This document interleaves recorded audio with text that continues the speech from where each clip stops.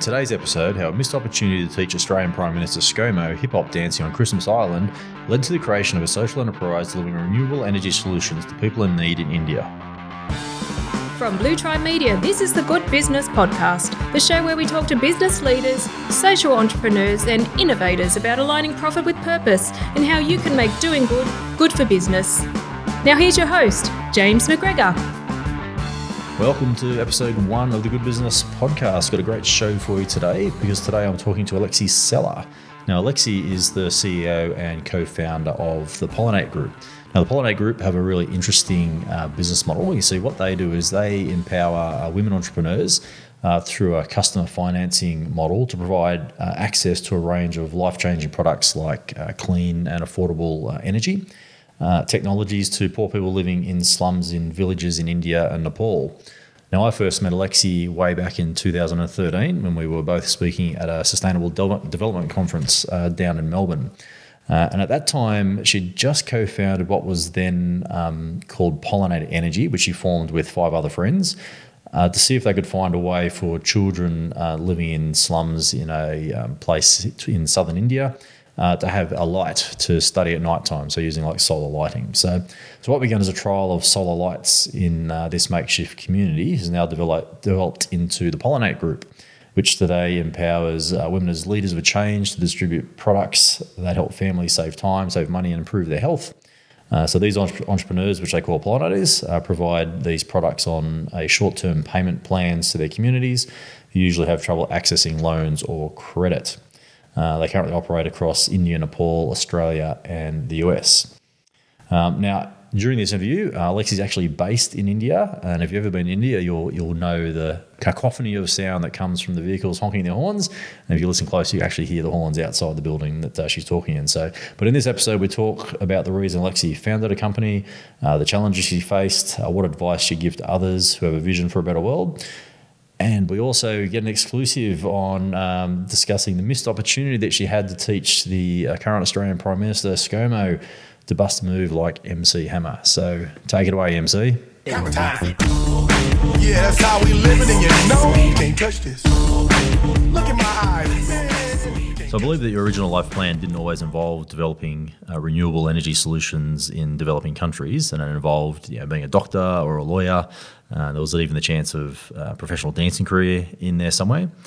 So take us back in time and give us a little bit of the backstory about how you became the co-founder of a company that provides access to affordable and clean energy solutions to people living in urban slums in India. Yeah, well, that was my life plan when I was about 6 years old. So things changed a bit along the way.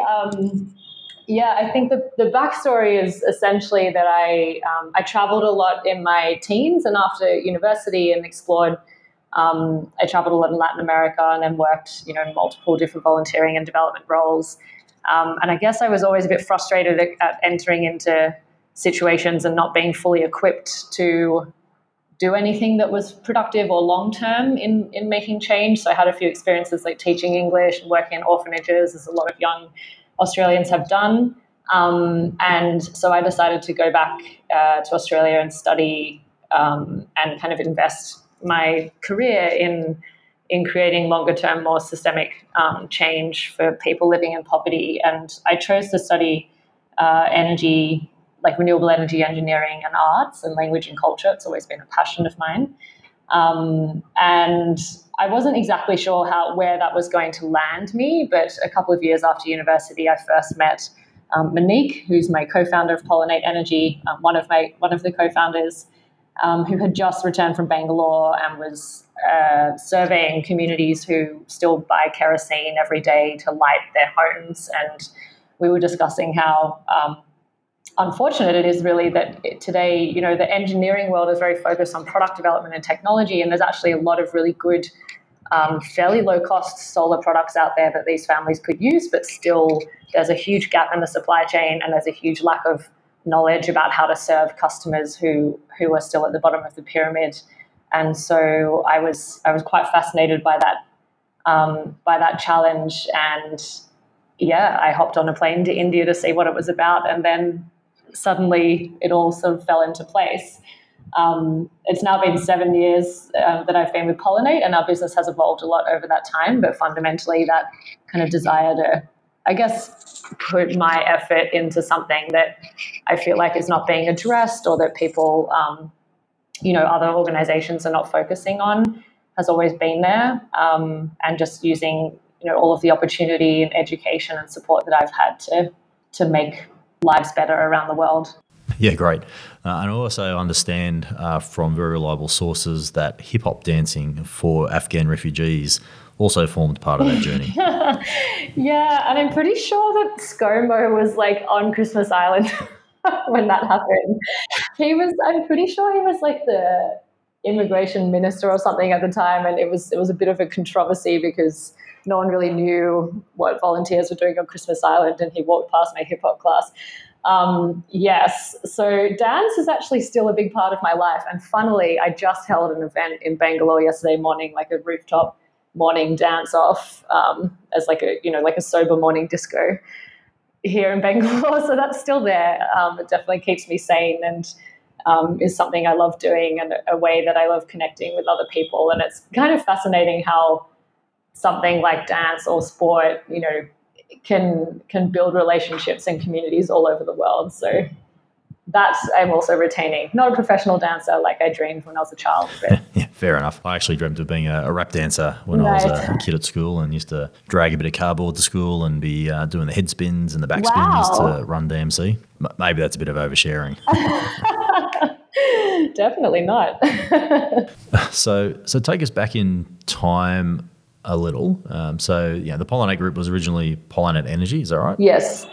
So you mentioned these families that were using kerosene lamps in their homes and the issues associated with that. So how did you even come up with the original idea for Pollinate, and where did that inspiration come from? Yeah, so at the time when we were starting Pollinate, there were a few examples of other social businesses around the world who were bringing solar into communities, but most of them were rural. So they were using an entrepreneur model. Basically, they go into a village, find a village entrepreneur, pay that person commission for every solar light they sold into their community.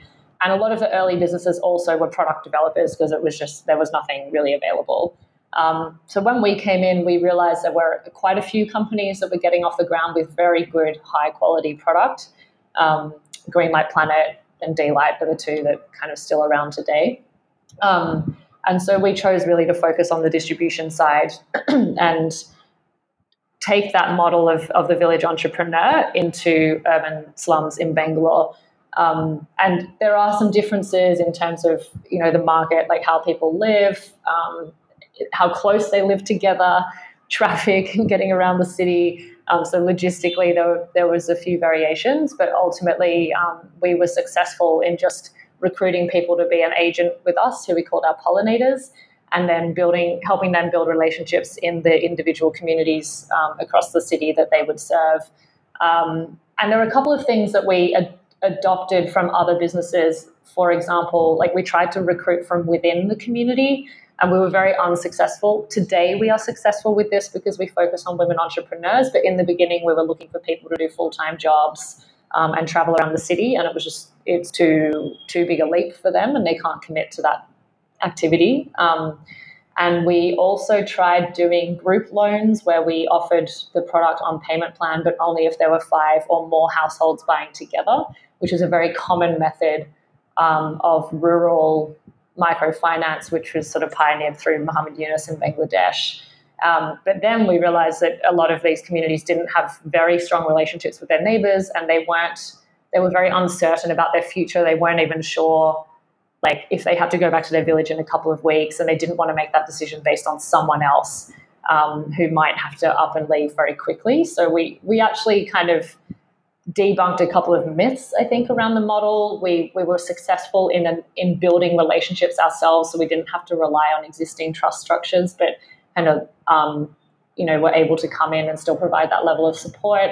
And then also we finance end consumers who live on less than $2 a day with a default rate of 1% to 2% as individual customers with zero collateral, which is impressive. No one else in the sector has really achieved that to date. So yeah, we picked up what was going on around the world around us, but then we realized we're in a bit of a different situation and had to do things differently. Yeah. So, assuming it all went perfectly from day one, what were some of the biggest challenges that you think you faced? Now, you mentioned breaking down these trust barriers. Some of the people you recruited early on the piece just didn't quite work. What were the biggest challenges that you think you faced in sort of making this vision for Pollinate into reality? I think some of the hardest, like looking back compared to where we are now, I think definitely we face a lot of challenges by being foreigners.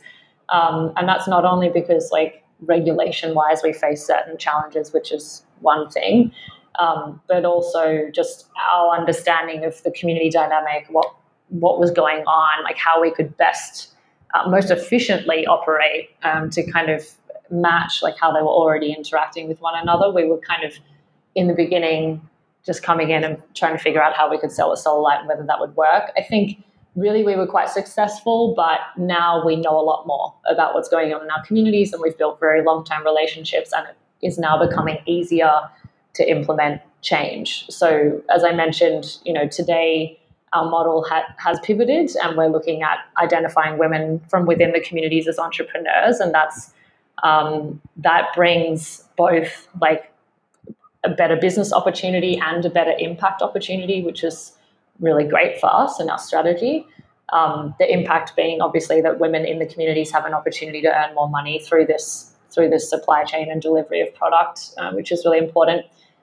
They gain financial independence and change the way that people think about women in the communities and what they're capable of. And on the business side, they live in the community, so they really understand the product range and what the needs are of their neighbors. They're more effective at communicating about it than we might be from the outside. And they're also very connected to lots of other villages through their network where they've come from. And so they have access to a market that we can't really access from where we are now. So things like that, in the beginning, we would just kind of focus on okay, there's this many communities in each city, we will deliver this product, one product, this is how we'll do it. And now, by recognizing what else is going on at the customer level and kind of listening to how they normally behave, we can actually create a business model that is much easier to implement because it's just got faster uptake from the community. Which is an exciting place to be at now. So did you always focus on female entrepreneurs as part of your business model? We didn't. So, I had this realization a few years ago when my last co-founder left and I was came on, sort of took the role as a CEO, and I realized that actually I was the only female staff member left in the company, which was quite a shock because we had 4 female co-founders and still had not really been able to attract women in, and we just hadn't paid attention to it, to be honest. And then when I did, and started to correct that, I realized what we were up against was quite a lot of just resistance and lack of understanding about what women were capable of, even in our staff roles, let alone in the field. We always had some women field, pollinators, the field agents, but we could never really get that beyond 20%. In our field team. So first I started driving change with my own team and employing more women into the organization. That changed the way that women in the field thought about their opportunity, and a couple of them did. Once we got our first female staff hire, some of the field agents came to her and said, I never thought I was able to also work in the office. I thought women could only work in the field, which was a bit confronting for me because obviously I'm a woman, but I think I was perceived as a foreigner more than a woman, or as a foreign woman, and therefore there were different rules for me, basically. So our Indian staff were not feeling like there was opportunity for them just because there was a woman at the top of the company. So that was a big change we went through, and then we actually took it a whole step further. We merged with Empower Generation, a women empowerment organization from Nepal. And we kind of took everything that they had developed around developing women in rural communities in Nepal. They also had an entrepreneurship, a solar entrepreneurship model, and are applying that now in India, and that's how we've been able to make that change. But it's been a very significant pivot for the company, a very exciting one, has opened up a whole new way of making impact, and actually a much more efficient way to scale, because by building up women entrepreneurs, we penetrate deeper and deeper into these communities rather than having like a surface level interaction. So it has been a really exciting journey, definitely a challenge, I'm sure, if you spoke to any of my team.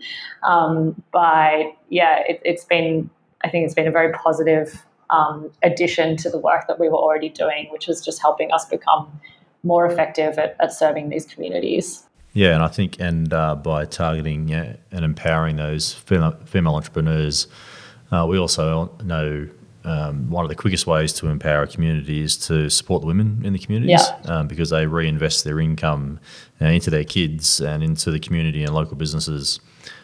So you can have this opportunity to, the impact you have can go much further than your initial impact. So I think that's probably a good pivot for you guys. Yeah, definitely. And it's interesting talking to families in the communities, like as we're recruiting women, there's definitely, depending on the community, there are different levels of resistance and pushback, but we look for a family where they're interested and supportive of the girl or the woman to join us. It's very important that we engage her parents or her in-laws or her husband or whoever else is an influencer in her family in that process, and kind of help them understand that this is not about like pulling a woman out of this situation and giving her all this power. Yes, we want to empower her, but it's actually about the whole family. Like, we want to develop her so that she becomes, like you said, she can contribute more to her family. And a lot of women feel, they're held back from work opportunities, and they feel quite depressed and demotivated that they can't do anything about furthering their family, and all depend on their husband and their husband's income. And that actually also creates a lot of stress for the male earner in the home. So it is an interesting conversation to have, and we've been, I think, inspired by all of the families who have joined. Within a year, we've recruited something like 100 women into the network in India, and we have very ambitious goals to scale that up next year. So it's an exciting progress. Yeah, great. It sounds amazing. Sounds like you're making really great inroads. Can you maybe unpack a little, when you're running these social enterprises, you still need to keep the lights on, right? You still need resources to deliver what you want to deliver. So can you maybe tell us a little bit about Pollinate's business model? How do you keep the lights on? Yeah, so we have like 3 core streams of revenue, all of which are operating all the time. And so the sale of products in the communities is one. The customers do pay for their product. The profit we make from those sales is, at this point, about enough to cover the field staff who serve the communities directly, but definitely not enough to cover the entire operation, which would be unreasonable to assume at this point in our growth, that would cover all salaries and operations in the head office. The other revenue stream we have, or way of bringing in funds, is our fellowship program, which is an opportunity for students and professionals and executives from around the world to come in to our project sites in India and Nepal, learn from our approach to social business, do projects and research with us that are valuable to Pollinate that we can take forward, and also just spend time in the communities and understanding what is going on for these families. I mentioned my early experiences before. I think, unfortunately, there's a lot of people out there in the world who want to do good and don't quite know what their role is or how they can start. And so we set up this fellowship program with an aim to give people, a genuine chance to expose themselves to a different reality, one that doesn't create additional harm in the community, but is always putting our local team forward in the community. But it just gives them a chance to understand what's going on and to interact with people and get a better sense of, the complexity, I guess, around living in poverty and what it's not just about not having money.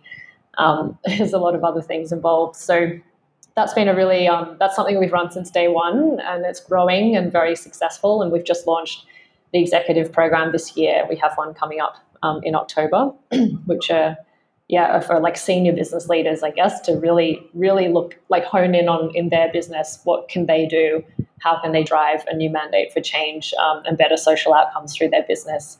A lot of leaders on the last program in particular learned a lot from our approach to engaging women, where, we're engaging women in very, very difficult regions in city communities and poor communities in India versus our executives who are coming from corporate business in Australia, and trying to think about how to draw parallels and how they can apply some of our approaches to ensure that women are moving up the senior management pathway.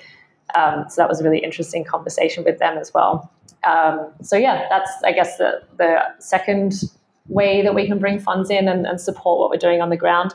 And then the final one is grants and philanthropy, which we're constantly raising money for, but getting more and more traction in, which is always exciting to see. And I guess as our organization continues to grow and build profile, we're able to bring on more and different kinds of funders, and our funders are incredibly supportive of our approach and come quite close into our organization as well, which we enjoy, to really understand how we're learning on the ground, how we're changing, what we're doing differently, and supporting us to keep innovating and reaching more people. So with your pollinators, are you selling product through your pollinators? Is that how it works? Yes, so that's the product sales part, exactly. So our pollinators are they're actually part of our staff base who go out into the field every day. And then the women entrepreneurs, it's a little complicated because we're in transition right now, but effectively the women entrepreneurs are in the communities, we sell to them, and they on-sell to their customers. Our pollinators are becoming more and more like just a link in that chain who help us get to the women entrepreneurs. So what does Pollinate look like today? You started back in 2012 with a bunch of co-founders. What has it developed into, and what does it look like today? Yeah, so we are now across 4 states in India and 2 districts in Nepal. We have a staff base of 100 and about 200 plus women entrepreneurs living in the communities we serve. So I guess that's a sense of the scale, which is very different from when we started. I think also in terms of the vision, there's still a very strong vision in the company. We talk a lot about impact, the impact of our work. We talk a lot about, the fact that our impact model and our business model are intertwined, which is extremely, I guess was clever of us, but also fortunate, I think, for our team, that they know that every time they're taking a product out into the communities and making a sale, it also means impact for that community, which is a very powerful way to develop our business model. And that continues to be sort of front and center of how we think. And we, I guess, are also exploring other ways that we can support the sector. So this, the executive fellowship is an example of that, of finding, figuring out how we as Pollinate can help corporate executives think differently about the social impact they have and how important it is that businesses around the world pay attention to this. It's not just our job as the social businesses. The reality today is that the social businesses are very small in terms of revenue and impact, because this is a new development, and we think it's important to influence other sectors as well, to think about how they can drive change from where they are. And then equally on our side, there are lots of organizations around the world now who've developed up in the last 5 years, working on micro-entrepreneurship and last-mile distribution. And so we're exploring there as well how we can support that sector. We've been part of a number of, online webinars and material development to help other last-mile distributions learn from our mistakes so they get there faster, as well as more direct support, as our merging with Empower Generation was bringing 2 last-mile organizations together to make them stronger, and we're supporting another partner in Myanmar right now to help them, provide them with our training resources and tools so that they can develop their entrepreneurs more quickly. So really taking, not just looking at ourselves scaling out and selling more products, but looking more at the ecosystem, the sector we play in, and the rest of the world, and how we can best kind of, leverage for impact. So if there was someone out there listening to this podcast today and they had this dream for a social enterprise, say, addressing one of the sustainable development goals, what's one piece of advice that you would give that person? Good question. I think we still need more innovation. So firstly, if you are interested in setting up your own business to address that, that's fantastic. It is a very hard journey, but we need more and we need them to survive. And I guess on that note, the main advice I would give is to look at what else is already going on around the world. And if your idea is already in action, is there a way you can support and develop that person or that organization who's already got some traction? Or do you need to refine your concept to complement something that's already happening?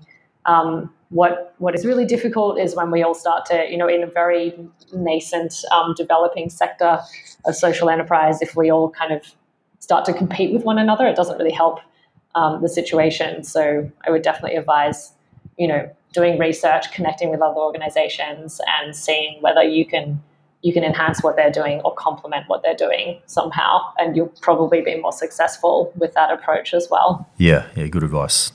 I just wanted to go back and dig into your fellowship program that you mentioned earlier, because I think that'll be of quite a bit of interest to our audience listening to this podcast. So can you maybe talk us through what a typical fellowship program looks like? What do they do? How long is it?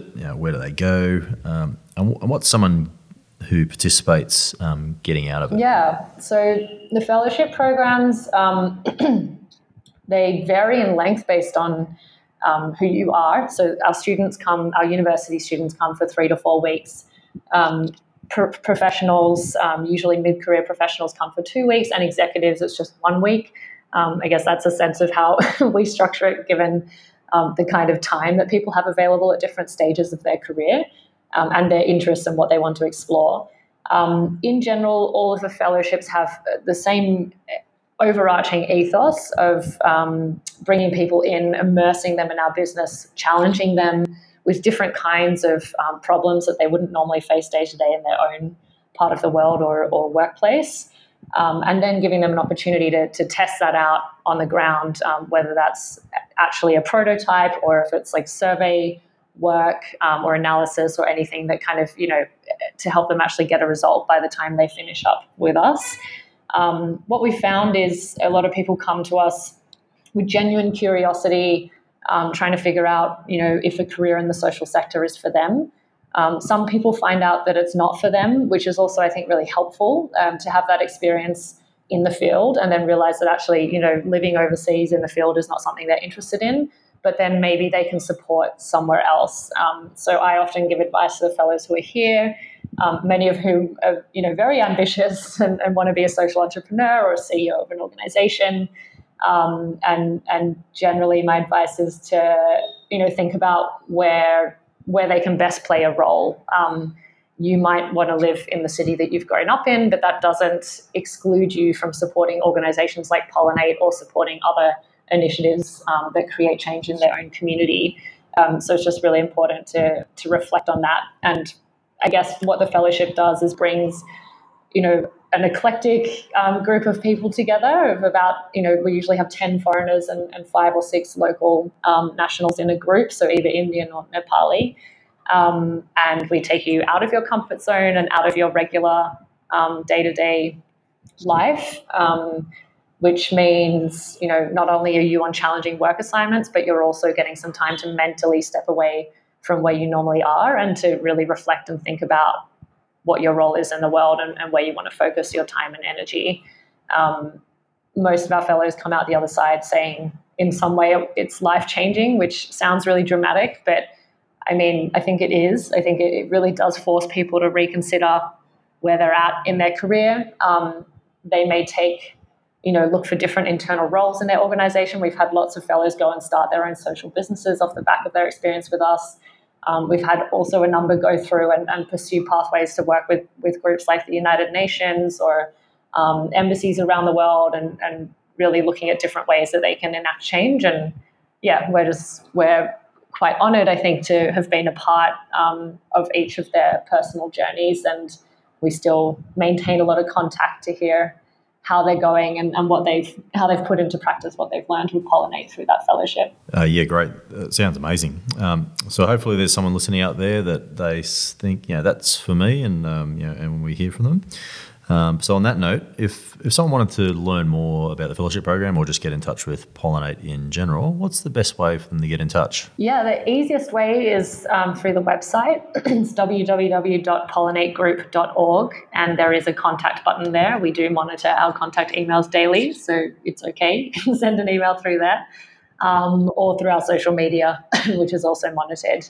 The fellowship has all the information on the website as well on the fellowship tab, so you can look at the different options, figure out which one's the right fit for you, and then get in touch with our team. The details are on the website, and they'll be happy to talk you through what the experiences are like on the different programs and figure out which one will be the right match. Okay, so let's wrap up with our mad minutes, which are 5 questions in 60 seconds.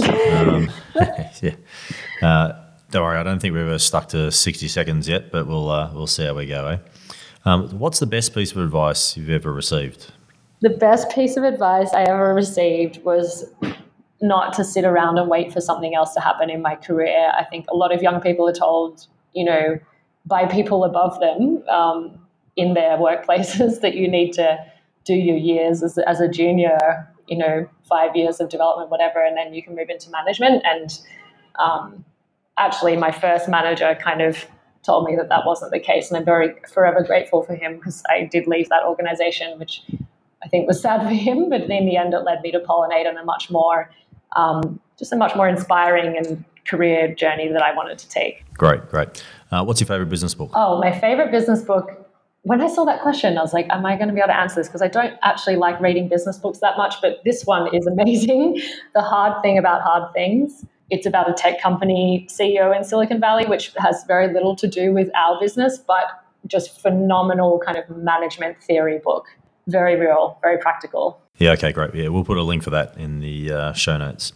So have you got a favourite business tool or resource that you use for delivering impact through the business? No, I don't know. Yeah. I think we make them up a lot of the time and validate them, but they're usually designed for us. Okay, what's your favourite quote? Probably my favourite quote is, it's been bandied around a lot lately around the climate change issue, but that quote, which goes something like, don't think that a small group of people can't change the world. In fact, it's the only thing that ever has. I think it's very inspiring, always helps me regain perspective. Yeah, perfect. And if you could go back in time, give your 20-year-old self some advice, what would it be? Enjoy your early 20s. That's like the best time of your life. I was a really busy university student, and I kind of wish I just had a little bit more fun. I was always very responsible and serious. But yeah, I don't have any huge regrets, but I think it's important you take those moments to just relish, especially if you're studying, that opportunity to learn and, have a good time before the real world kicks in. Surely you would have told yourself something to get ScoMo to join into hip hop routine. Yeah, if I'd only known with foresight. Yeah. All right. Well, thanks very much. That's Alexie Seller, CEO and co-founder of the Pollinate Group.